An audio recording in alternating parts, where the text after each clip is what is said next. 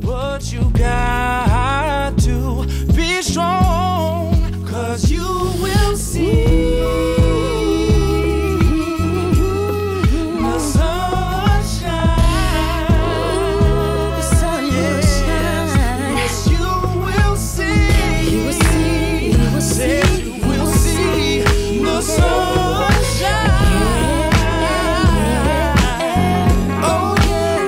Oh, the sun's gonna shine. The sun's gonna shine. The sun's gonna shine. The sun's gonna shine. The sun's gonna shine. The sun's gonna shine. The sun's gonna shine. The sun's gonna shine. Welcome to episode 18 of the Setting the Edge podcast. I'm Justin Mosqueda. You can find me on Twitter at JUMOSQ, the Jumosque. I'm here with my co-host, Charles McDonald. You can find him at Julian Edelman Assange, trying to destabilize draft Twitter one step at a time. Say what's up to people, Chuck. Well, I don't even know what that means or what you just said, but what's up to the good people? So we're here with two co-hosts, or I guess. Yes. They're basically co-hosts at this point. What? Derek Clausen and Mark Schofield. Derek, go ahead, plug your Twitter handle, say what's up, plug everything that you need to right now. All right, hey, what's up to the people? At QB Class on Twitter, QBKLASS. I write for Bleacher Report. I did some of the linebackers on NFL 1000, and I do some Ram stuff over at Turf Show Times. Don't forget, you're a slave for Eric Galco too. Oh, that's true. Yeah, I'm Galco's little minion slave. He actually just texted me today. He's like, "Yo, can you finish up a couple reports?" I was like, "Dog, fine." All right, Mark, it's your turn. Hey, people. Mark Schofield at MarkSchofield on Twitter. From Inside the Pylon, you can also find our draft guide. Check that out at itpdraftguide.com. You guys have a website for the draft guide? We do. Wow, It's going to be online, man. that's very official. Yeah. So pretty much these guys, Mark and Derek, they spend most of their time watching quarterbacks for the draft, and since this quarterback class is, the takes are just all over the place. We thought it'd be interesting to have them on to talk about quarterbacks and answer some of you guys' questions. So we got a lot of questions, so let's dive right in. First up, from our good pal Matt Waldman at Matt Waldman. Which quarterback, not Watson, Trubisky, Webb, Mahomes, Kaiser, would you guys love to see earn a roster spot and develop? I could jump in on that. Yeah, you tackle that one first. Yeah, it depends, in what you're looking at in terms of developmental guy. The kid Evans from Virginia Tech, I think he's incredibly raw, but he's really talented. A guy that I really like watching play, and I think, he's got the athletic ability and the ability as a quarterback, as a passer, the arm strength and stuff that I think that in the right setting, he could grow into a starting quarterback in the NFL. But he's one of these guys that you just wonder if he's going to get that chance. Another guy in the right setting that I think could be really good is Brad Kaya. I think you get him on a West Coast team, and he's perfect for that kind of offense. If you're a team like Kansas City that doesn't address quarterback early, I think Kaya is a guy that you take maybe day two, and he could push Alex Smith pretty quickly, I think, for the starting job out there. Derek? You're stealing all my takes, Mark. Those are. You let me go first, man. Yeah, that's true. I guess I did that to myself. I was gonna say Evans too, because like you said, Evans is raw, but he has impressive natural arm talent. He kind of reminds me of what Flacco is. I think he has a little bit ways to go, just because he was only a 1-year starter, and if you watch him play, it looks like he was hurt for half the year. You can tell his ankle's bugging him, and he's keeping weight off of it ever since the ECU game, which was only 4 or 5 weeks into the season. So he's just a really weird guy to watch on tape, but the tools are definitely there, and he was one of my best passers in the 1 to 5 yard range, and he did good in the 6 to 10. So it's you can get easy yards with him, and then I think he has a good enough arm to go deep. So you get a little bit of variance with him. And then I was going to say Kaya too, because I was just tweeting about Brad Kaya versus Nate Peterman. And Nate Peterman, I don't really understand, because if you're taking Peterman, I don't know what exactly you're supposed to do with your offense to be okay, this is exactly how we succeed. With Kaya, it's like you said, you can go West Coast, and he's going to win that 1 to 10 range pretty well. He might not really make any other passes beyond that, and he's not going to create offense. But, if you have a good defense and all you're trying to do is, slowly chip away defenses, Kaya can do that. Peterman's a wild card who I just don't think is talented enough to be a wild card like in the way that he is. And the thing Is Peterman even better as a prospect than like Tom Savage? Because I just rewatched him today, and I was thinking in the back of my head, I'm like, I don't even think he's the best like Pitt quarterback in like the past 5 years. I probably agree. I'm not really a Peterman guy. I don't get it. Like when he was the guy at the Senior Bowl, like I just couldn't buy it. I mean, I understand that he's like the coach's pet type, and he's gonna like follow orders and all that sort of thing, and I think there's value in that, at least in terms of like what NFL teams like. I just don't think he's that good of a quarterback. Yeah, I mean, the thing with Peterman that I'm kind of struggling with is like, what do you do with him schematically? Like, what offensive style fits him best? Because I mean, process and speed wise, I don't think he's a great fit for a West Coast team. Like, he doesn't truly have the like power type arm where you could get him into like Baltimore or Arizona and see him succeed there. I mean, he does some things that are okay. Like, he makes some throws into intermediate range that are like okay, but as far as like a rhythm, timing type offense, like for example New England, I don't see him really fit in there. And if you kind of rewatch his tape, and you guys have seen this when you've gone through it, like, even though Matt Canada's offense is somewhat complex with the motion and the shifting and stuff, they gave him a lot of like half field, simplified reads, designed rollouts, designed bootlegs. Like, what do you do with that? He rolled out a ton, dude. Yeah. Like, in my numbers, like, I chart whether they roll out or not, and he's, like, just by far the most that's getting rolled out. And a lot of them are, like, just, like, three-step rollouts, just, like, three-step and hit a dude in the flats. Like, it's really, really easy stuff. Yeah, so I don't know where you go with that. Like, I could see an offense like Washington, like last year, they had a lot of, like, half-field reads, a lot of mirrored passing concepts for Cousins. Like, he could run something like that. But, like, are you really going to spend, like, day two or maybe even, early day two draft capital on a guy that's what you're going to get? Like, I don't know. Like, that's what I'm struggling with. Yeah. And, like, going back to Evans, the first game I saw of him was, I think it was a draft breakdown cup versus Boston College. And he shredded that defense. Like, I watched him, I was like, yo, like, why isn't this dude getting more hype? Like, he looks as talented as any other quarterback in his class. And then you watch more games and he was pretty inconsistent. But if there was a guy that I wanted to take in the late rounds, I would probably roll with Evans just because he has the tools and he has shown that he can play. He just is not nearly consistent enough to be like a day two pick at this time. All right, next question from 24 Kieran Magic at Ryan_Kieran. If you had to bet on only one of Kaiser and Mahomes hitting their ceiling, which is it? Clarkson, you could take this one. I mean, I'm Team Kaiser. Kaiser Hive. QB1. Yeah. Let's do it. Let's do this. The thing with Kaiser is like you guys were talking about this when Stoner was on, is because the thing with Kaiser is people are concerned like, okay, does he have it mentally? And you saw him break down the second half of 2016, and I think pretty much anybody that knows who Brian Kelly is and understands like the whole college football landscape would understand that Brian Kelly's an idiot.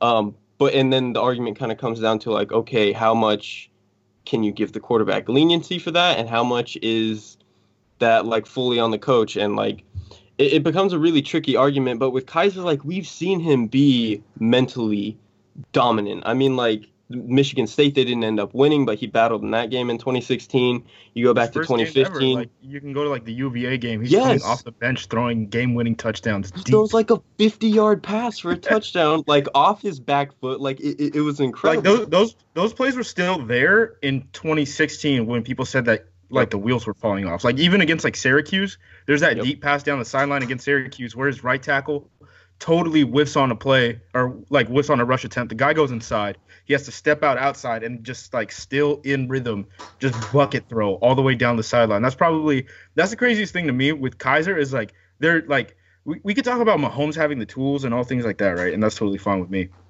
Like I kind of like Mahomes still, like even though he's like QB4 for me. Like I still like Mahomes, but he doesn't have the same. He has the same tools as Kaiser. He doesn't have the same flashes as Kaiser. Like you see it all coming together for Kaiser. Like that's another thing too. Is like his consistency fell off during the late stretch of the season, but he still had those flashes. And like I bet on those flashes and being able to refine like the little things than the other way around. And people talk about like Christian Hackenberg. Kaiser's not Christian Hackenberg. Christian Hackenberg didn't have the same type of flash as Kaiser had. Like Christian Hackenberg like, completely imploded. Kaiser was better than Hackenberg as a freshman. Yeah, and like he doesn't get credit for that. And where I get hung up with Kaiser versus Mahomes is like Mahomes does have some really incredible throws, like like 6 yards down the field, and like window throws over the middle and stuff. Like he does some really impressive stuff. I'm not disputing that, but I think the nature of Notre Dame's offense made it easier for Kaiser to make really impressive throws that looked more like stuff he's going to do in the NFL. Like the one versus USC in 2015, where he just drops a pass like inches over Adoree Jackson's hands, like 45 yards down the field. That's still my favorite throw that any of these prospects have made. And just like the nature of Notre Dame's offense, it feels a lot like a college version of what the Texans do. Just like the nature of his offense allowed it made it easy for me to be like, okay, he can definitely do this in the NFL. So I have a question for you since you chart all this stuff. Like just rewatching it, because I went back and I rewatched all the DB cuts of all these quarterbacks this week, so I could finally like get them entrenched and not shift through like the next month and a half, right? And I watched and like Kaiser in the red zone might be the most impressive quarterback like in this draft class. I'm pulling up my numbers real quick. Where are my red zone numbers? Let me see. His accuracy was like slightly below average, and I think a lot of that has to do with like that end of the season stretch in 2016. But like his touchdown numbers are like on pace and stuff, like, and not just in the red zone, but his overall explosive play percentage, which is 25 yards or more and or a touchdown, was the highest that I had. And like I agree with you, like on film, Kaiser's the best of any of these dudes in the red zone. I think Watson is a little bit safer and like better at making short throws, but in terms of just like he sees a window over a linebacker, like Kaiser's the best at consistently hitting those types, like the tough throws in the red zone. All right, Mark, where do you stand on Kaiser versus Mahomes hitting their ceiling?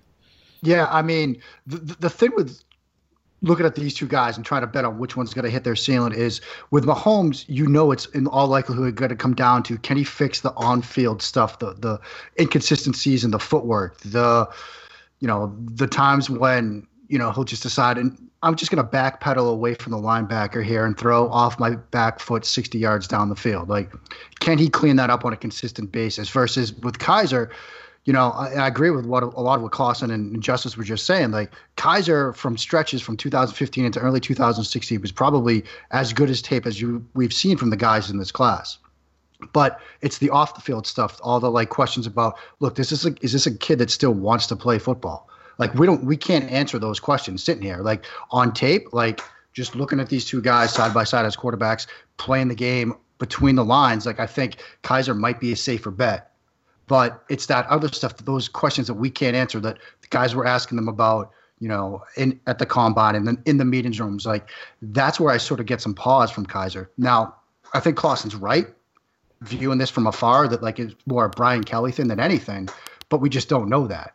I mean, so as far as like purely on the field, I think it would be Kaiser who's probably more likely to hit his ceiling. But putting the whole thing together right now, I'd gotta almost lead Mahomes.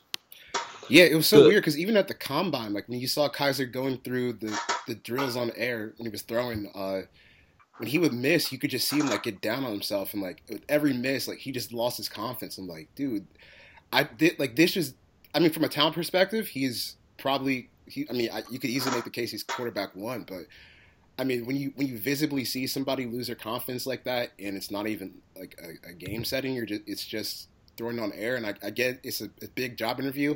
That kind of makes you go back and think about how he said he almost quit football because he had a bad spring practice in like 2014. So that's just based off the narratives, that's not someone I'm comfortable handing the keys to the franchise to.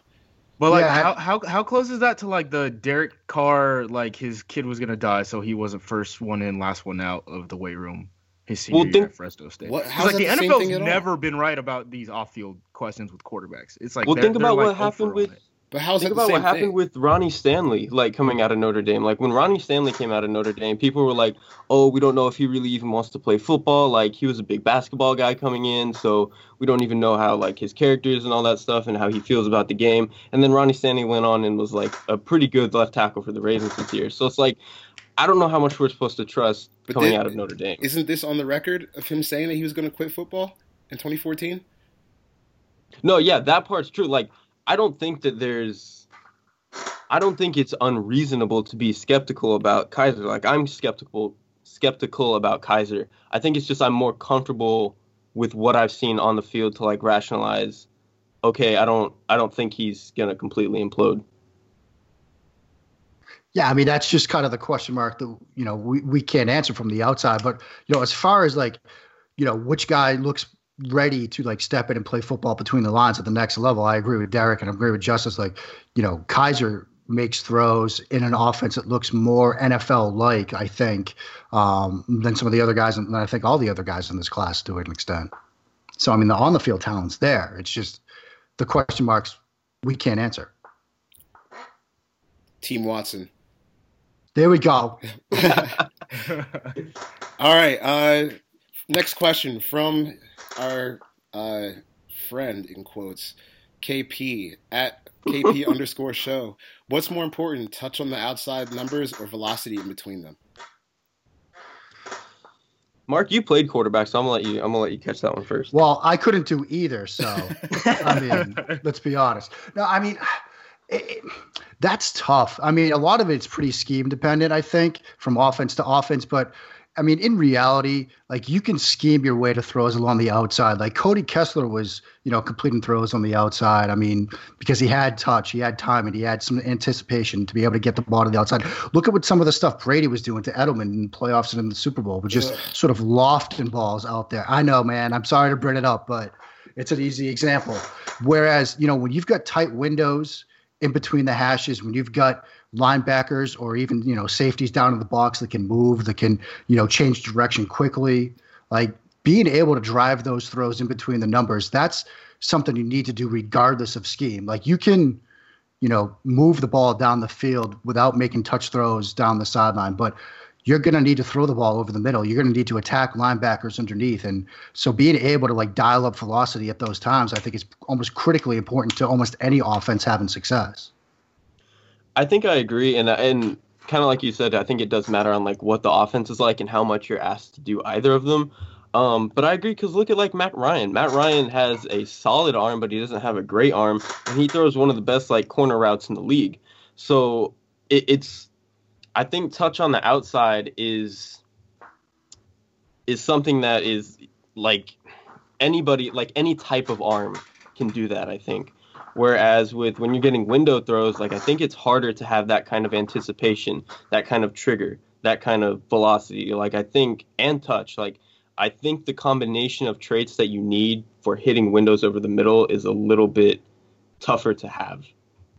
See, so this is the conversation that people were having with like Deshaun Watson, where Deshaun Watson had that low velocity at the combine. But if you watch his deep attempts, like at Clemson, he's not really winning with velocity. He's winning the same way Dak Prescott did with I forget what his name is at Mississippi State. I forget this every single time. De'Runnya Wilson, right? Fake Kelvin Benjamin. Yeah. Yeah, De'Runnya Wilson, and then the way he won with Dez last year, where it was more of a matchup situation, right? And it was like a jump ball. Like if I'm in a bad spot, we have a 50-50 with you out there. And I feel like that's what Deshaun Watson did with Mike Williams, and that's totally fine, you know what I mean? But I think there is a very real difference between like being able to throw that bucket throw down the sideline and be able to hit the hole, like hitting the post on cover 3, like throwing it over that, like throwing it fast enough that it doesn't catch that backer, but you still got to hit it in time to close in between those two safeties. Yeah, I mean, I think that's right. And, you can scheme some throws to the outside for guys that don't have power arms. Like you can, run smash or sail or something to get guys open on those levels of the field. But, so there's ways you can do it with anticipation. You can do it with touch. You can scheme that stuff open. But, you need, like Derek was kind of saying, you need to put a bunch of things together to throw that, underneath crosser, against the cover 3 look, or that post route, like you were just saying, Justice, against the cover 3 look, or whatever coverage you think of. You can't just rely on one trait over the other. You need to put them all together, which is why I think, velocity between the numbers, being able to make those window shots, it's tougher. And it's when you've got it, it's rare and you can take advantage of it. All right. Yeah, I don't really have an answer. I just wanted to listen to you guys talk about that. Next question from the Mick Narton. That's dumb. Just how crazy are Davis Webb round one talks? They're insane. All right. Analysis. Yeah. Next question. He's not good. He's not good. Like, I don't really have. We were talking about this in Mobile, and I was talking about it with Mark, and I talked about it with all you guys. It's like, okay, he can throw 9. I don't think he can throw hitch. I don't know if he can throw slant. I don't know if he can throw dig. I don't know what else he throws except for a 9 ball. Yeah. And, he can give you the 9 route, but what about the other 8? That's the question that I have with him. And I could almost see it if you're like Baltimore, if you're Arizona, if you've got a vertical based passing game, maybe at the end of the first round, if he's still there, which he should be, you think, okay, well, maybe we'll trade back in to get that potential 5th year on him. Maybe in an isolated case. But, I look at him and I just think he's a really scheme-dependent guy. And if you're taking somebody in the first round, you want to be able to get somebody that can run a couple of different types of offenses. If you're just getting, basically a situational type quarterback to spend first-round capital on him, just seems kind of a crazy idea to me. That's a long-form way to say that Webb sucks, and whoever takes him in the first round should be fired. So... yeah, there you go. Related to that, from Stephen Thomas at 15 Stephen 15. If the Browns take Webb, should I drink bleach or crack open the CIA cyanide capsule in my cheek? Both, just to be safe. Yeah. Yep. I don't know. I mean, bleach kind of smells okay. I think What? It smells okay. When you pull Not just sniffing it. Yeah, that's you're true. drinking it, man. Yeah, that's true. But, when you pull bleach out of something you bleached out of the dryer and it smells all fresh and stuff, I don't know. I mean, I guess to Steven's question though, it depends on how the Browns do it. If they go, Garrett and then they address defense again at 12, and you take Davis Webb at the start of the second round, that's still it's not high. ideal. Still I think it's still too high, but yeah, I don't know. I'm not buying these guys that have to transfer for guys that are in the same class as them, like Webb and Peterman. I can't buy that. It's gonna be so funny. If Webb goes before Mahomes and Peterman goes before Dobbs, that would be it's probably gonna happen. Yeah, I think Peterman's going high, dude. I think he's going day 2. Yeah, I'm pretty confident on that one as well. And yeah, but the Webb day 2, late day 1 thing wouldn't shock me. Where do you guys think Brad Kaya goes? Because he's a junior. Gerard Evans very much was a guy who came out of nowhere. He was playing at a community college. He transferred out of the Air Force Academy before that. But Brad Kaya has been someone who is known since his freshman year and kind of surprised everyone by declaring as a junior. And we've kind of heard rumblings of Trubisky, Watson, Kaiser, and Mahomes all now as QB1 at various points in the cycle, and it has never come around for Kaya. Yeah, I think he goes day 2, probably 3rd round. I'm surprised he's still flying under the radar because you watch him and he's probably the most technically sound, almost robotic quarterback in this class. He's very Aaron Murray-ish. Yeah, the footwork and everything. It's you could make a coaching tape out of the stuff he does, dropping back and whatever. But it's just weird that he's flown under the radar to such an extent where, like you said, Justice, he's never gotten into the discussion for that top tier, let alone QB1. Everybody looks at him and he's in that next tier of guys with Webb and Peterman and Evans and some. Well, I'm not even sure people talk about him Webb, Peterman, and even at one point Chad Kelly, right? Those guys still got their run as hey, they're the guys who are kind of breaking out at the Senior Bowl, or these were the top seniors, things like that. Yeah, Kaya is junior number 5 or whatever, number 6, has just never gotten that pub, I guess. Yeah, and I think that's kind of crazy, to be honest. I've got him in that next tier. And, we talked about it with a bit earlier, in the right system, if you're Kansas City, if you're Philly, you could almost plug and play him right now, I think, and he could succeed. It's just he's kind of limited, I think, where he could go beyond that. I certainly think he's more than capable to be a, spot starter type guy, maybe even develop in the right situation, the right offense, into a starter someday. It's just that, he's just flown under the radar. And I can't for the life. I mean, I think maybe it is he explodes on the scene as a freshman and then just kind of never developed into something more beyond what he was. And what he is a pretty good quarterback. Yeah, like where I like Kaya is, I mean, I don't like him that much overall. Like he's going to be my quarterback like 6 or 7 maybe. But he's the opposite of Peterman, where it's like Peterman, I don't really know exactly how you're supposed to construct your offense. We were talking about this earlier. Like with Kaya, I can run a bunch of like simple, 2-3 man route combos within like 12 yards, and you're going to be able to generate offense with him. He's not necessarily going to create, window throws 20 yards down the field, but you don't need that from him if he's going to be your quarterback, if he's going to be your backup quarterback. Like, I think he can be a stable guy to just get you simple yards, and that's about all I can ask for from a backup quarterback. I don't have any takes on Kaya. I haven't watched him at all. Yeah, you don't have to. It's okay. Yeah. You do it, so I don't have to. All right. Next question from Clint McLean. Why do people get bad mechanics confused with just inconsistent mechanics? Hashtag Mahomes QB1. I wrote about this. I think the thing is like inconsistent like mechanics they're a lot more visible, because like if a guy is normally doing things right and then just supremely messes up on one throw, it's like very, very noticeable to the eye, like, okay, he just messed up. And when Mahomes does it at the rate that he does, like I think generally Mahomes has pretty good mechanics. They're a little unorthodox, but like he always gets his shoulder around and he knows what he's doing. But he does have moments where he just kind of abandons all of his mechanics, and it's very obvious to the eye that, like, okay, that doesn't look right. But then you look at the antithesis of that, which is Trubisky, who it kind of looks right what he's doing, but his shoulder is always off, like, way too wide. He opens his left foot way too much. Like, you can tell his arm is traveling behind the rest of his body when he throws all the time. But it looks close enough to the norm that he doesn't really get the knock for bad mechanics, even though I'm a lot more worried about Trubisky's mechanics than I am Mahomes. Yeah, I was just going to ask you that, Derek, because I kind of agree. Like, there are times when you look at Mahomes and mechanically he's pretty sound, almost like perfect. But Trubisky is does the same things consistently wrong. I mean, he's, stepping way open with that left foot, like you said. He's opening that left shoulder. He's missing throws as a direct result of it. And it's like repeated over and over and over again. And, you can, mechanics aren't a problem until they become a problem. And I think with Trubisky, you see more and more examples of his mechanics leading to missed throws. But it's easier to see what Mahomes does and point out, oh, man, that's just wrong mechanically. And it's kind of built into this narrative that he's a complete tear down and rebuild mechanically, which I think is just a wrong way to look at it. Like, I think that, there are times when Mahomes does what you want to see a quarterback do.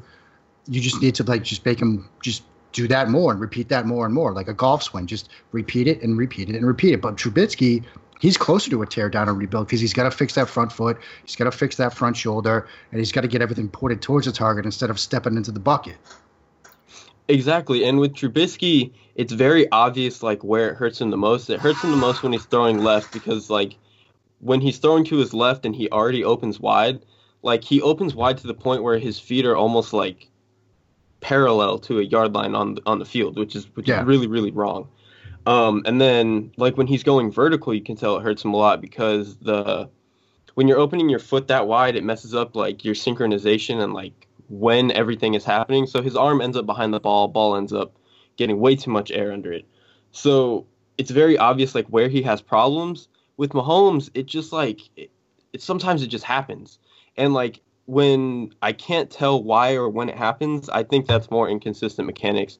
Especially when I see from Mahomes that like he's normally doing the right thing. With Trubisky, it's very obvious where it hurts him, and I don't know how he's going to change it. Like like you were saying, like he's the guy you need to tear down and rebuild. Yeah, he's super similar to Cutler, like unbelievably similar to Cutler in terms of like just his shoulder relationship and things like that. Like feet don't bother me as much. I mean, this probably comes from like watching Aaron Rodgers, right? Where I'm like, feet, whatever, that's fine. Like shoulders, what really matters to me, and like that thing is just wide open all the time. You talk about Trubisky's wide wide stance. Do we remember if Bren Renner played under Larry Fedora or not? Because Bren Renner had the same exact problem at UNC, and he was hyped up as like QB2 coming into his senior year, and then I think he went undrafted.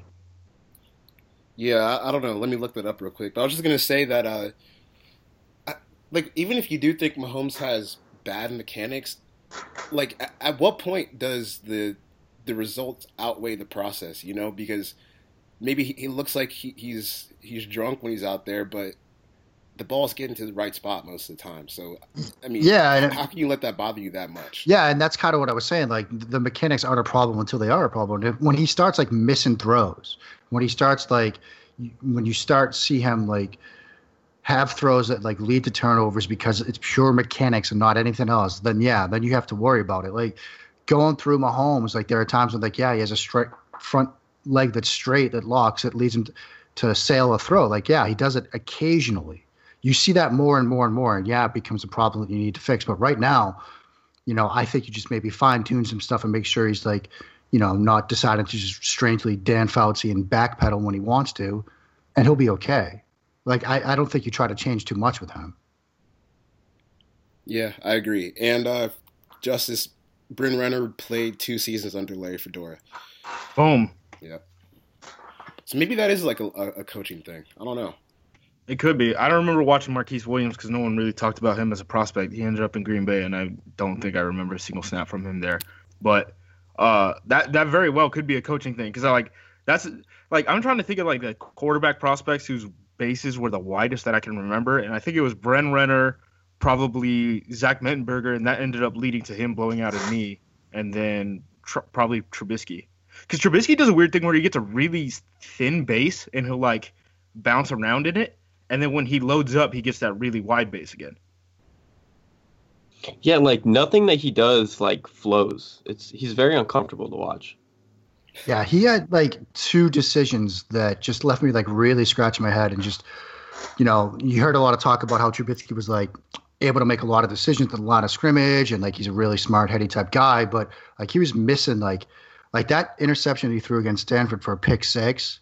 Like that was just a simple cover 2 roll to cover 1 look that he just like missed. And it didn't even happen like at the snap. Like, it was happening before the play and he just like missed it. And there was a throw against UVA that was a stick concept where number 3 was uncovered pre-snap. Number 2 receiver is covered up by a corner. So he expects to throw the easy curl route.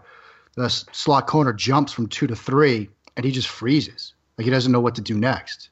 I mean, that's just a simple high school read. Like, go to 2. He does freeze. He does freeze a little bit, and like that's the one. Like the people who give me crap about me not having Carson Wentz like high last year. That's the thing that they always get on me on. But like Carson Wentz didn't. Carson Wentz had a worse season than you guys are like most people acknowledge. I should say, like Carson Wentz still very much had that freezing issue, and I've never seen that freezing issue like succeed at like a significant level in the NFL. All right. Have you guys watched the Trubisky Gruden camp?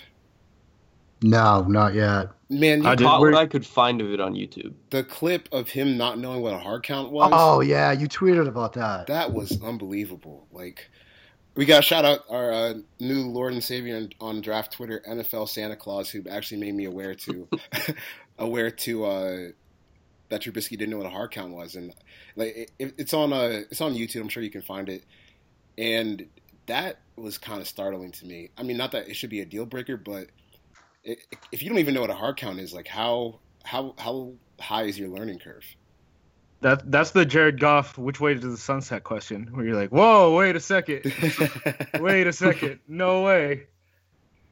Yeah, so I mean, it's going to be so interesting because we hear the buzzwords of like, oh, Trubisky is so intelligent and blah, blah, blah, blah, blah, that we always hear.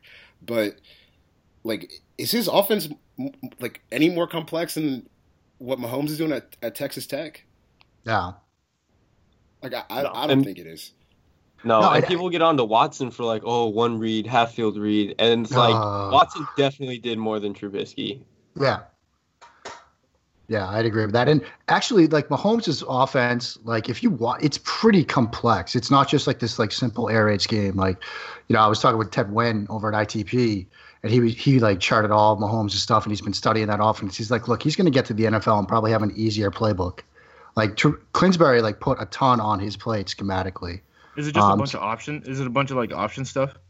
Yeah, I mean, it's a bunch of like routes that get converted, like Yeah, side adjustments and all that. side adjustments. Like, so you got to read the coverage, you got to be on the same page as your receivers. Like, every route has like 2 or 3 options like built into it. So, I mean, that's like stuff that New England's doing and stuff that NFL teams are doing now that he was doing all the time.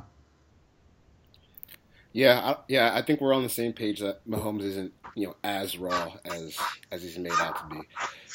Next question from Simon Lees. Which quarterback should the 49ers take and at which pick? I mean, for me, I would just take Watson at 2 because I think we can all assume that Myles Garrett is going number 1 at this point. Yeah. Yeah. Yeah, I would just take Watson at 2 if I was going to take a quarterback in this draft. I mean, Watson's definitely, I think, the safer pick, just because, like, I mean, we've seen him do it for 2.5 years. He's got 2, championship bids that were largely due to him. He's got 2 Heisman bids that he almost won.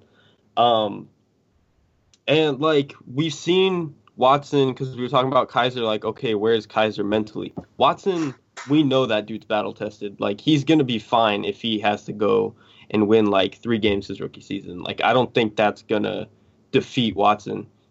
I think he's really mentally strong. And, like, Chuck, you've talked about this before, too. Like, Shanahan's coaching style is very, like, he's kind of eccentric and, like, kind of a control freak almost. So I don't know, like, how much that works for Kizer. Like, Watson, I think, is super malleable and also incredibly smart. Like, I think Watson's, like, if they want to get a quarterback who can help them win now and build on in the future, like, Watson for sure is the dude.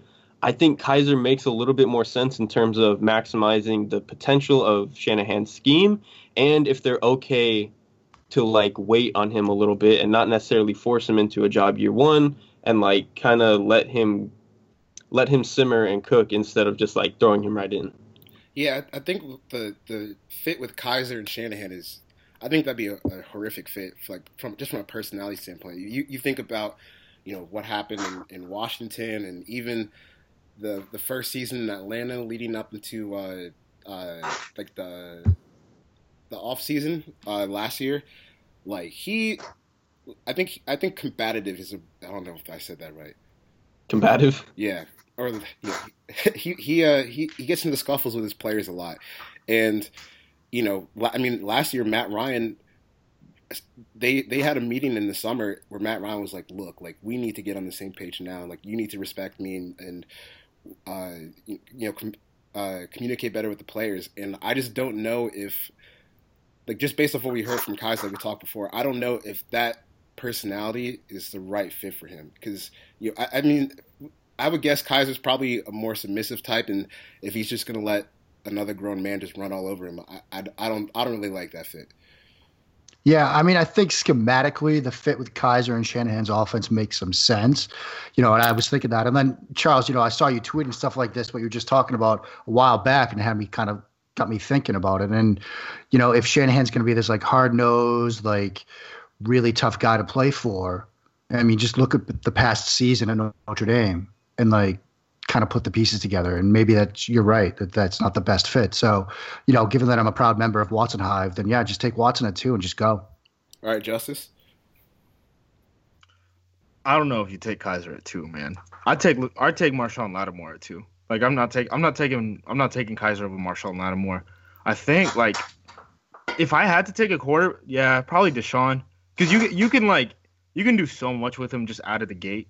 Like, all that stuff now that, like, teams are running, like, you see Miami running a lot with, like, Njoku or however you say his name. That play that he like hurdled over the guy against Pittsburgh. Yeah. Like, he does it, like, Shanahan does a bunch of, like, tight end throwback stuff, and, like, that stuff is, like, totally perfect for Watson, where it's just, like, run action from under center, roll out, and then throw back to the tight end who's, like, coming off of, like, closing down, like, his run, like, it's, like, blocking, like, outside zone or something like that. And then just falling into the flats. Like, I could totally see Watson doing a bunch of early stuff like that on, like, first and second down. And then once third down comes, like, that's the thing about Deshaun. for the most part, we see like guys who historically have like not great arms, right? They're afraid to test deep, and that's why they don't. Which is why, like, I can't remember who was saying it. Might have been Matt Waldman, where he's like, you do what you can get away with, and that's like what players are taught. So that's why, like, you see Alex Smith, and he's like, I'm never gonna test deep because this never goes well for me. So defenses stop respecting that, and that messes up the whole ecology of defense, right? Whereas like Deshaun Watson's not scared. Like if he has a matchup, if he gets a receiver that he ends up trusting, even if it's like a tight end or something like that, he'll just go to him on third down. Yeah, and we especially saw that in the second half of that national championship game this year, where he was like, "All right, I see Mike Williams is open 1-on-1. I'm just going to throw it up and see what happens." Yeah. I mean, I like that quality about him. I think what's interesting about the quarterback conversation this year is like it's all about, and we talked about this with Josh Norris. It's really about how you value, I guess each quarterback's process to another. Because like I'm okay with some of these Watson, plays where he's in the pocket and he holds the ball too long, but he's able to escape because he's a mobile guy. Like I'm okay with that result. Because we've seen guys like Aaron Rodgers and Russell Wilson and Andrew Luck to an extent get away with that in the NFL. So I'm not really too concerned about some of the flaws that other people see. The one thing that I'll say is like, okay, so Watson he's kind of a hard guy to evaluate because you can see how much he values matchups, right? So like there's certain situations where like he'll run like a double slant concept totally fine and he'll throw it to the right guy. And then he'll have another one where he's totally wrong, but it's 3rd and 2 and he trusts Mike Williams, right? So then you get deeper into his film and it's like to some extent he's a see it throw it type of quarterback, right? But it's not like he can't go through progressions. It's just he's not a very anticipatory passer, if that makes any sense. Yeah, I think that makes sense. And, in terms of the matchups, like that's what kind of wins games in the NFL. Right. Like getting your guy. Dak Prescott got away with that for an entire season. Like Dak Prescott wasn't really doing anything other than throwing 50-50 balls when you talk about the deep game. Yeah. And, so you get him with a receiver that he can trust, like you said, whether it's a tight end, whether it's, an X or whatever, who's going to have somebody he can go to on 3rd and 7. And sometimes that's just the difference between whether a guy's going to have a good year as a rookie or not. Like having that like guy that you can look to and say, okay, no matter what happens on this play, no matter what look I get, I know that he's going to be running a back shoulder or an out or a comeback, and that's where I can go with the ball, and we're going to have a good result no matter what happens, no matter what I do. All right. Next question, which Derek should be, excited to discuss. How fast can Lamar Jackson translate to the NFL in 2018? Dog, he's good. Like, people are talking up Sam Darnold as QB1, and Darnold's fine. Like, he's not a bad quarterback. He definitely does a lot of things good. He saved USC this year. But, I mean, Jackson didn't win that Heisman by chance, dude, and he didn't just win it by athleticism. Like, you see him going through, like, full field reads, like, hitting his 3rd, 4th progression. You see him, like, understanding where his hot is out of the backfield and, like, okay, if they're blitzing me and I know I have this back open and I don't get my first read, I can just dump it off to him and I don't have to worry. Like, he's very good at knowing what his options are. And then you see him, like, he's really good at beating the blitz.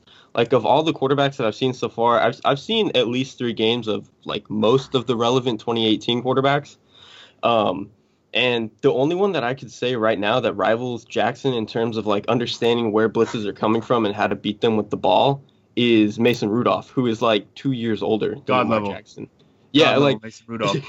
yeah. Oh, well, you look like him. Of course, you like him. Well, Mason Rudolph's gonna be like the first round senior quarterback from like a big school in like a half decade or something like that when he comes out. Mason Rudolph is legitimately good. He's good. Wasn't the last one Brandon Whedon? Oh God. Well, he was a super senior. That he was doesn't like really count. 100 years old. That doesn't count. He doesn't count. Okay. Anyway, Jackson. He's really good. Like I already know this summer he's going to get, he was doing one read. He can't read the field. He should move to receiver. He's smarter than, like, all these other quarterbacks. So, like, I mean, if you think he's dumb, that's on you. You're going to miss. Yeah, I mean, like, with Jackson, I haven't studied him. I just kind of watched him because I think Louisville's offense is just fascinating with him. But he, like you said, mentally, I think he's pretty damn good. His accuracy is a little shaky sometimes, but if he can improve on his accuracy, I mean, we need to stop. Yep. We need to stop asking like what position he's going to play in the NFL. Oh God, yeah. 'Cause Yeah. it's going to be quarterback. Yeah. Yeah. Dude, Kellen Clemens is still getting checks. Shouts to Oregon. Like, yeah, like if people are gonna want to talk Lamar Jackson down to being like a day 2 quarterback, I don't necessarily agree at this point. Like, I think he's gonna develop into a guy that you want to take in the first round. But like, if you're gonna talk him down to a guy where you're not sold in the first round, I think that's fine and that's understandable. But to say he's not a quarterback is just like that's asinine. Like, it just doesn't make sense. Yeah, I agree, but this is where we're going to end. This is what's going to happen. Yeah. That's good. That's actually, this is the first time we've answered all the questions through a show. So before we end this, you guys want to plug anything that you're working on? I know you do. Go ahead, Derek. Well, like we said earlier in the show, I work for Eric Galco at Optimum Scouting. I have a big quarterback charting thing that I do called Quantifying Quarterbacks. It's got a bunch of numbers like, third down, fourth down numbers, like conversion rates, how often they hit explosive passes on those. It's just got a bunch of numbers. It's really cool. So check that out. Buy the Optimum Scouting Guide. That's about it. Yeah, let me just plug the ITP Draft Guide as well. We're kind of putting that together like an NFL scouting department is done. We've got multiple people looking at each position. We've got guys at the top that are kind of like stacking the board for us when we're all done. We're going to have some interesting stuff as well. We've got Q&As with current prospects, guys that are in the NFL that have been through the draft, that have answered some questions for us, some agents that have gone through the process as well that have either clients in this year's draft or previous drafts. To talk about the experiences. Like, we're going to have some fantasy stuff in there as well. So check that out. It's at itpdraftguide.com. All right, sounds good. And before we get out of here, we have to blow up somebody's mentions. And Sorry, Hank. Yeah. So last week, who do we have on last week? It was AP. Oh, or no, AP. yeah, we got AP from KP from Danny Kelly. Okay, yeah. So, Hank, sorry, but we got to blow up your mentions. So, you need to go on Twitter and tweet at Hank Jones. That's with 2 S's. Panama for spring break with a question mark. Yeah, just Panama for spring break question mark. Everyone subscribe to us on iTunes. Peer pressure your friends. 5-star reviews only. Steal your girl's phone. Subscribe to her on there. Steal your mom's phone. Subscribe to her from there. I think that's it, right? Yeah. NFL 1000 draft previews should start rolling. We're doing out like draft. Yeah, we have draft I needs think in out like there. 3 days. Yeah. Okay, I need to write mine then. Chuck, you want to start working on this? Yeah. Maybe. No. Yeah, I will. Because Bleacher Report is a very good site that gives us a lot of money. So that's going to conclude episode 17 of Setting the Edge. We'll be back next week with Bleacher Report magazine writer Natalie Weiner to talk about, I don't know, stuff. See you guys then.